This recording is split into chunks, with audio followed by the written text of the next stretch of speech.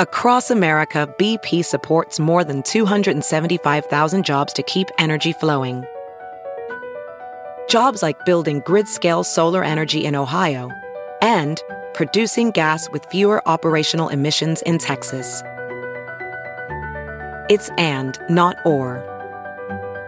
See what doing both means for energy nationwide at bp.com/investing in America. This is Merriam-Webster's Word of the Day podcast for August 23rd. Brought to you by the new Merriam-Webster's Advanced Learners English Dictionary, designed for students and teachers of English as a second language. Learn more at learnersdictionary.com. Today's word is purfle, spelled Purfle. Purfle is a verb that means to ornament the border or edges of.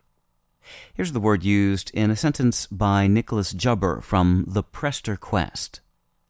She wore a silk dress purfled with gold, and they compared her beauty to the moon. Today, we used the word purfle, spelled Purfle, mostly in reference to setting a decorative inlaid border around the body of a guitar or violin, a process known as purfling. In the past, purfle got the most use in connection with adornment of garments.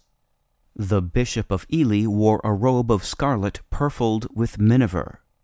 So reported an English clergyman in 1840, for example. We embellished our language with purfle, first as purfilen in the 1300s when we took it with its meaning from Middle French, the word porfiler. I'm Peter Sokolowski with your Word of the Day. Visit the all-new learnersdictionary.com, the ultimate online home for teachers and learners of English. A free online dictionary, audio pronunciations, custom study lists, and interactive exercises are available now at learnersdictionary.com.